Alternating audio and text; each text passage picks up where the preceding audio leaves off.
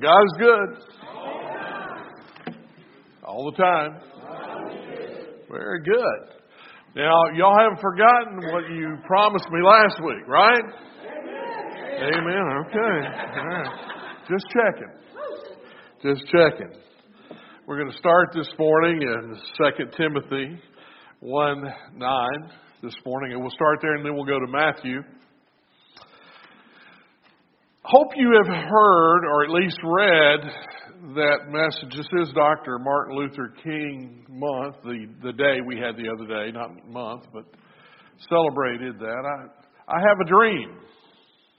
Hope you read that message or at least heard it. I have. And as a Southerner, I'm not offended by it at all. It talks about sons of Confederate soldiers, and I am one of those. My family fought for the Southern side in the Civil War. I'm not going to say the right side. We're not going to get into that this morning. Have another Civil War, but on that side. But he talks about it. He talks about children of the light, children of darkness, and he talks a lot about us changing and being more than we are. And we certainly need to do that. And he talks about the judging people by, and I always love this, but not by the color of their skin, but by the content of their character. Amen? And it's a great sermon. But it is calling us to be more than we are. And this is January, and this is I spend all the month talking about, we did the other Sunday talking about turnip greens. Y'all like that about doing your duty, and then your duty becomes what you want to do. Today I want to talk about us just being a little more than we are. Maybe not a little more, maybe a lot more. There is everyone in this room that's been redeemed by the precious blood of Jesus Christ and born again and blessed with the Holy Spirit of God in your heart. There's not a one of you that can't change. And there is something that God wants you to do this year, this month, now to change for Him. Amen? Amen. That didn't sound good. That's not a good start. Amen? Amen. It's a little better. Okay. Let's look at what it says here in 2 Timothy and 1:9. Who saved us and called us with a holy calling. You know you're all called with a holy calling. And that means also to be holy. Not according to our works, but according to His own purpose and grace, which was given us in Christ Jesus before the world began. And then it says, you don't need to turn there, I'll read it for you, 2 Thessalonians 2:13, He has chosen you to salvation through sanctification of the Spirit. In other words, Jesus has called us in two dominant areas, to live a life serving Him and to live a holy life honoring Him. Amen? Amen. Yes. This is why Paul says in Philippians, I haven't attained, but I'm pressing toward the mark of the high calling of God in Christ Jesus. Now we know we're sinful. We know that sometimes we don't accomplish what we should, but God is calling us with His purpose toward a divine calling, which is more than probably most of us are doing today. In fact, I'm sure of it. God is challenging us, each one of us, to be more than what we are. Every day, every month, every year, we can be more. We can do more as a church. Turn to Matthew chapter 14. And Jesus spent some time doing this with His disciples as well, challenging them. And the first thing we find in chapter 14, verse 20, we find the disciples eating, and I'm all about eating. And the baskets were filled, the fragments that remained were 12 baskets full. Well, if you read the story in verse 17, they only had a few fishes and a few loaves of bread. And they said, what is this with so many? The people are hungry. They need to eat. Jesus, what are we going to do? Let's send them home. We don't have any way to take care of these people. There was a need. And Jesus said, I'm going to meet that need. And He performed this wonderful miracle in front of them to show His power and what He can do and how He can overcome circumstances, how do you explain that? There was a basket with a few loaves of bread and people kept taking bread, and after 5,000 people had, there was still left over. Left over. You know, when Jesus does something, He doesn't give just a little bit. He gives leftover. I mean, His blessings, His love. Remember, I explained that to you, the thing of, in the New Testament, the phrase about His love was an overflowing love, a love that He gives to us, and it's like filling a glass with water, and it overflows and drenches everything around it. Well, the same thing is true of His blessings. Boy, when He sends something our way, He sends a lot. God has blessed my life. What about you? Amen? Has God blessed your life? If He has, say amen. Amen. Like you mean it. Amen. Okay, there you go. And He has. But what a great miracle they had just witnessed. They had just witnessed. Now look down in verse 22. And straightway Jesus constrained His disciples to get into a ship. Now that means constrained. He made them. He said, get in this ship. He compelled them. Okay? It wasn't just like, would you please get in this ship? Please, pretty please. Get in the ship. Okay? This is what you're going to do. Get in the ship and go on the other side before me. And He sent the multitude away, and then Jesus went up and prayed. Well, Jesus was sending them into a storm. Jesus was sending purposely His disciples into harm's way. Can you imagine that? What kind of Savior is that? Right? That would allow us to skin our knee or allow us to go into a storm. I got news for you. Jesus allows us to do that all the time. Maybe some of you are going through a storm right now. You're going through a crisis or a rough spot. God knows. Jesus knew. Jesus knew everything that was about to befall them. He purposely sent them that way.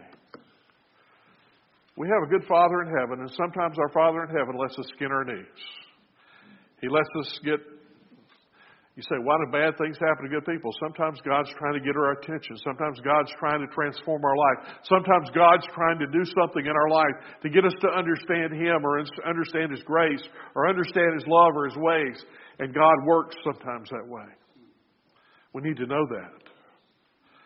I was listening to a noted child Christian psychologist, on the radio the other day talking about how that we have hurt our children in this generation by trying to shield them from all the harmful things.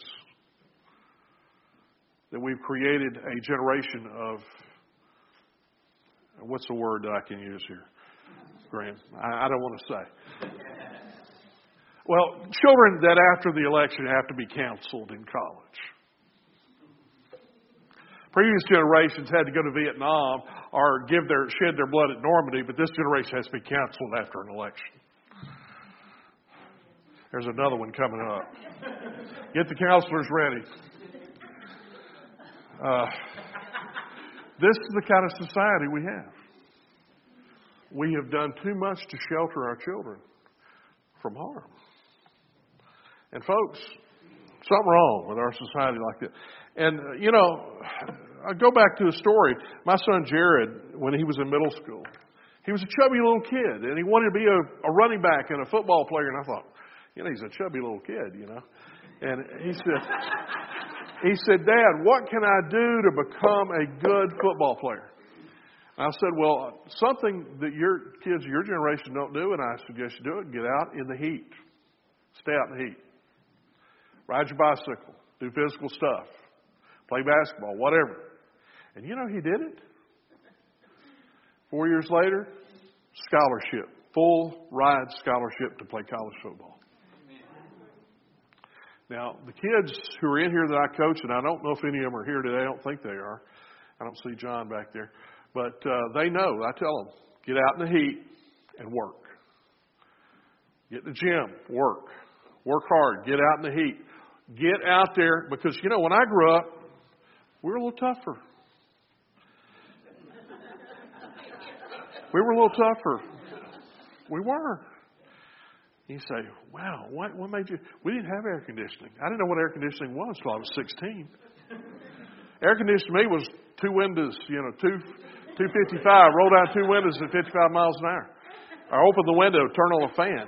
That was air conditioning. But in our coaches, I remember our coaches coming out of football practice and say, boys, it's 113 today. Don't get too hot.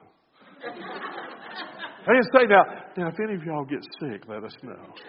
Matter of fact, they didn't even give us water. They gave us a little handful of ice. I don't know. Anyway. Point being is we become tougher. And Jesus was trying to think of a way to toughen their faith up a little bit.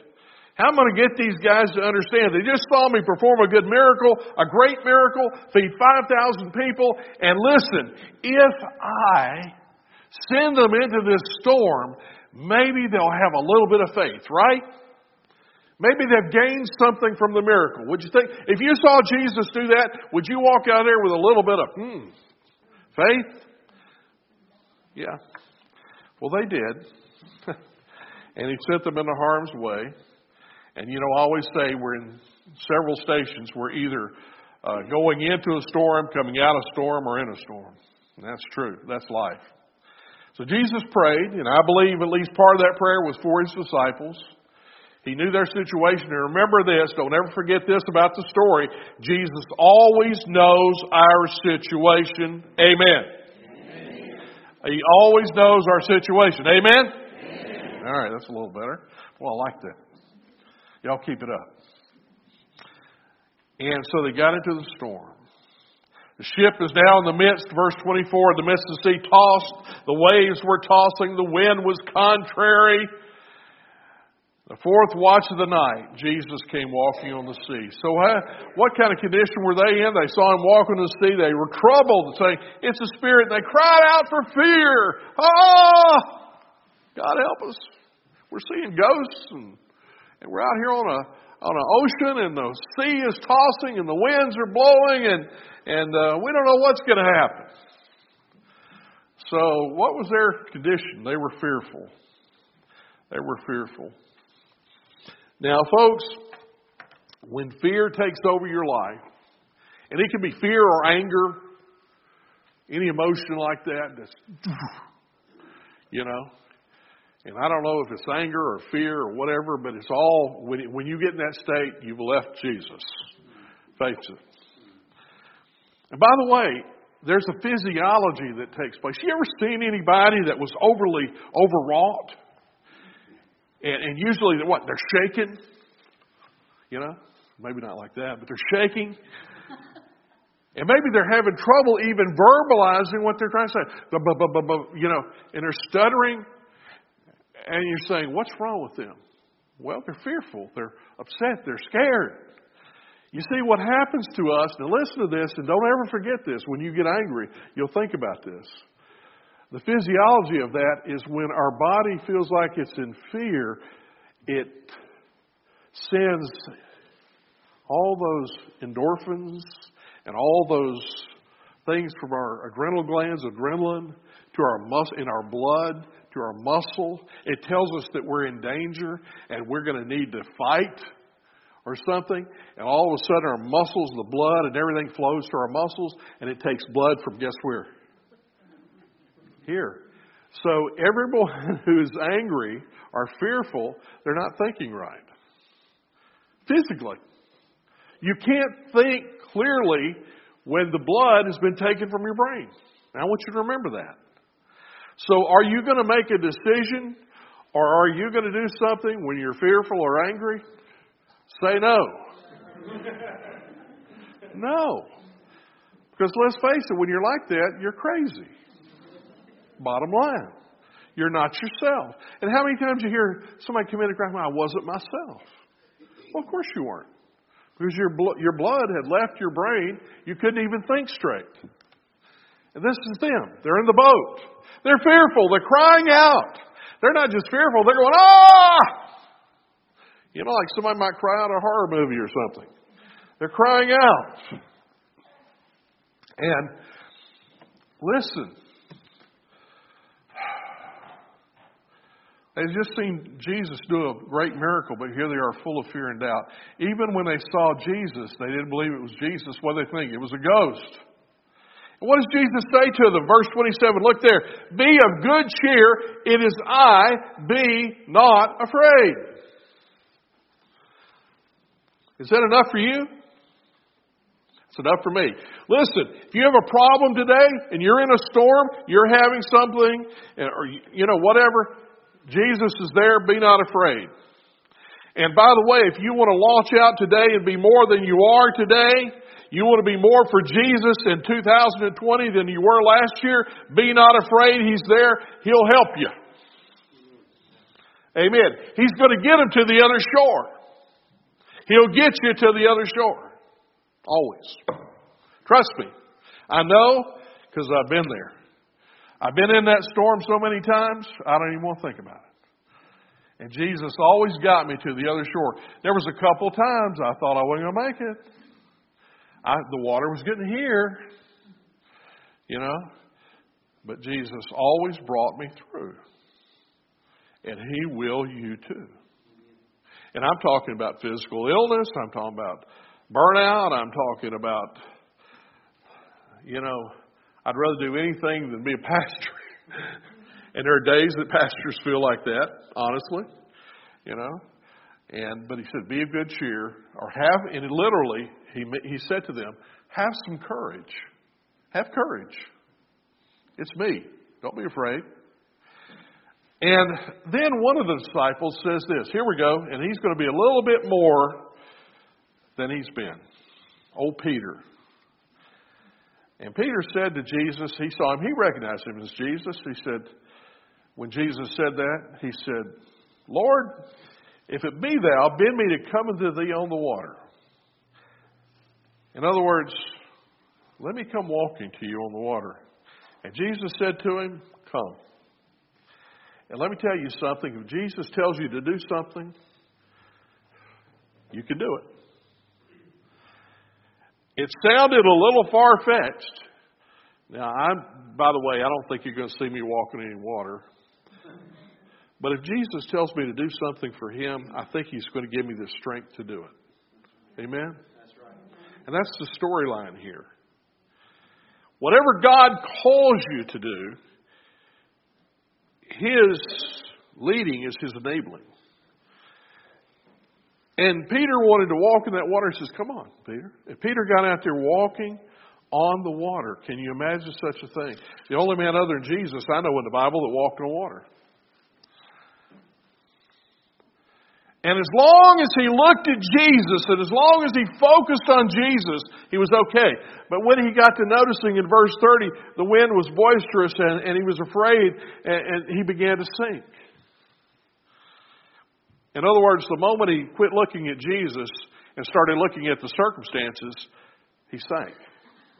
And folks, if all we ever do is look at the circumstances and ourselves, we'll sink. The only way the ship of your life is going to stay buoyant is if what? If you trust in Jesus and look to Him. And immediately Jesus stretched forth His hand and caught him and said, and you know what He said to him? O thee of little faith, O thou of little faith. Why did you doubt? Why did you doubt? And then Jesus walked into the ship, and as soon as He did, guess what happened? The storm went away. Listen, there's not a storm of life, there's not a challenge of life in your life or mine that when Jesus comes into the picture, when you pray and ask Him to be Lord of it and to come into it, He's not going to bring peace and quell the storm. He will. He will. The conditions of the storm were enormous, but Jesus is greater than that. Greater than any storm. Thank you. Got an amen here. What about the rest of you? Amen. Okay. Let me ask you one more question here, because I want to make a point while we're here. I don't want to labor it too much. But when Peter walked out there on that water, and you believe me in this, Peter was safer than he was in the boat. Because he was closer to Jesus, he was focused on Jesus, and he was attempting to do something for Jesus. And I believe with all my heart he was never safer than when he walked out on that water. And we would say, oh, boy, I'm walking on water. I don't know. He was safer walking on water, never safer. Peter was never safer in his life, the rest of his life, than walking on that water. Was Daniel safe in the lion's den? Say amen. Amen. All right. He was safe in the lion's den. Yes, he was. The angels of God had come and shut the mouths of the lion and surrounded him. He was safe in the arms of the angels, folks. When Jesus calls us to do something, and He may call you this year, He may stretch you this year, listen, abide with us, help us, strengthen us. He will never fail us. He is always with us. I will never leave you nor forsake you, saith the Lord. Lo, I am with you always, even to the end of the age. Yes, He's there. He's with you. We just had a speaker last Wednesday, Scott Huffman. You saw his testimony. A Southern Baptist pastor just decided one day he sold everything and he's a missionary in India. My goodness. What a testimony. What a testimony. Here's God's deliverance. He came into the ship, the wind ceased, he reached down, he pulled him out, Peter out of the water. Then they were in the ship, came and worshipped and saying, of a truth, thou art the Son of God. And you know, listen, Jesus, because of who He is. You see, the reason that Jesus can overcome everything in our life and help us and walk us through everything in our life, because of who He is. He's divine. He's God incarnate. He's the Son of God. And that makes Him able. You see, He was the Lord of the storm. He could quell the storm because He's over nature. He can heal disease because He's over disease. He can do anything. He's God of all flesh. He's God of the universe. Face it. If Jesus told the moon to come down, it'd come down. My Bible says that He is upholding all things, Hebrews 1, by the word of His power. Whew. Wow. Jeremiah Denton was a soldier in the Hanoi Hilton. And because he did something they didn't like, they broke his legs, like with a wood stick. And they tortured these men tremendously. He was the one that blinked torture with his eyes on TV when the North Vietnamese showed him. And in this horrible place, he wrote a book. He says, When Hell Was in Session. But Jeremiah Denton was a Christian. And he told how they took shoe polish from and the little piece off their shoe string and wrote notes on toilet paper. And they weren't just notes, they were Bible verses. And they took those pieces and made them a Bible.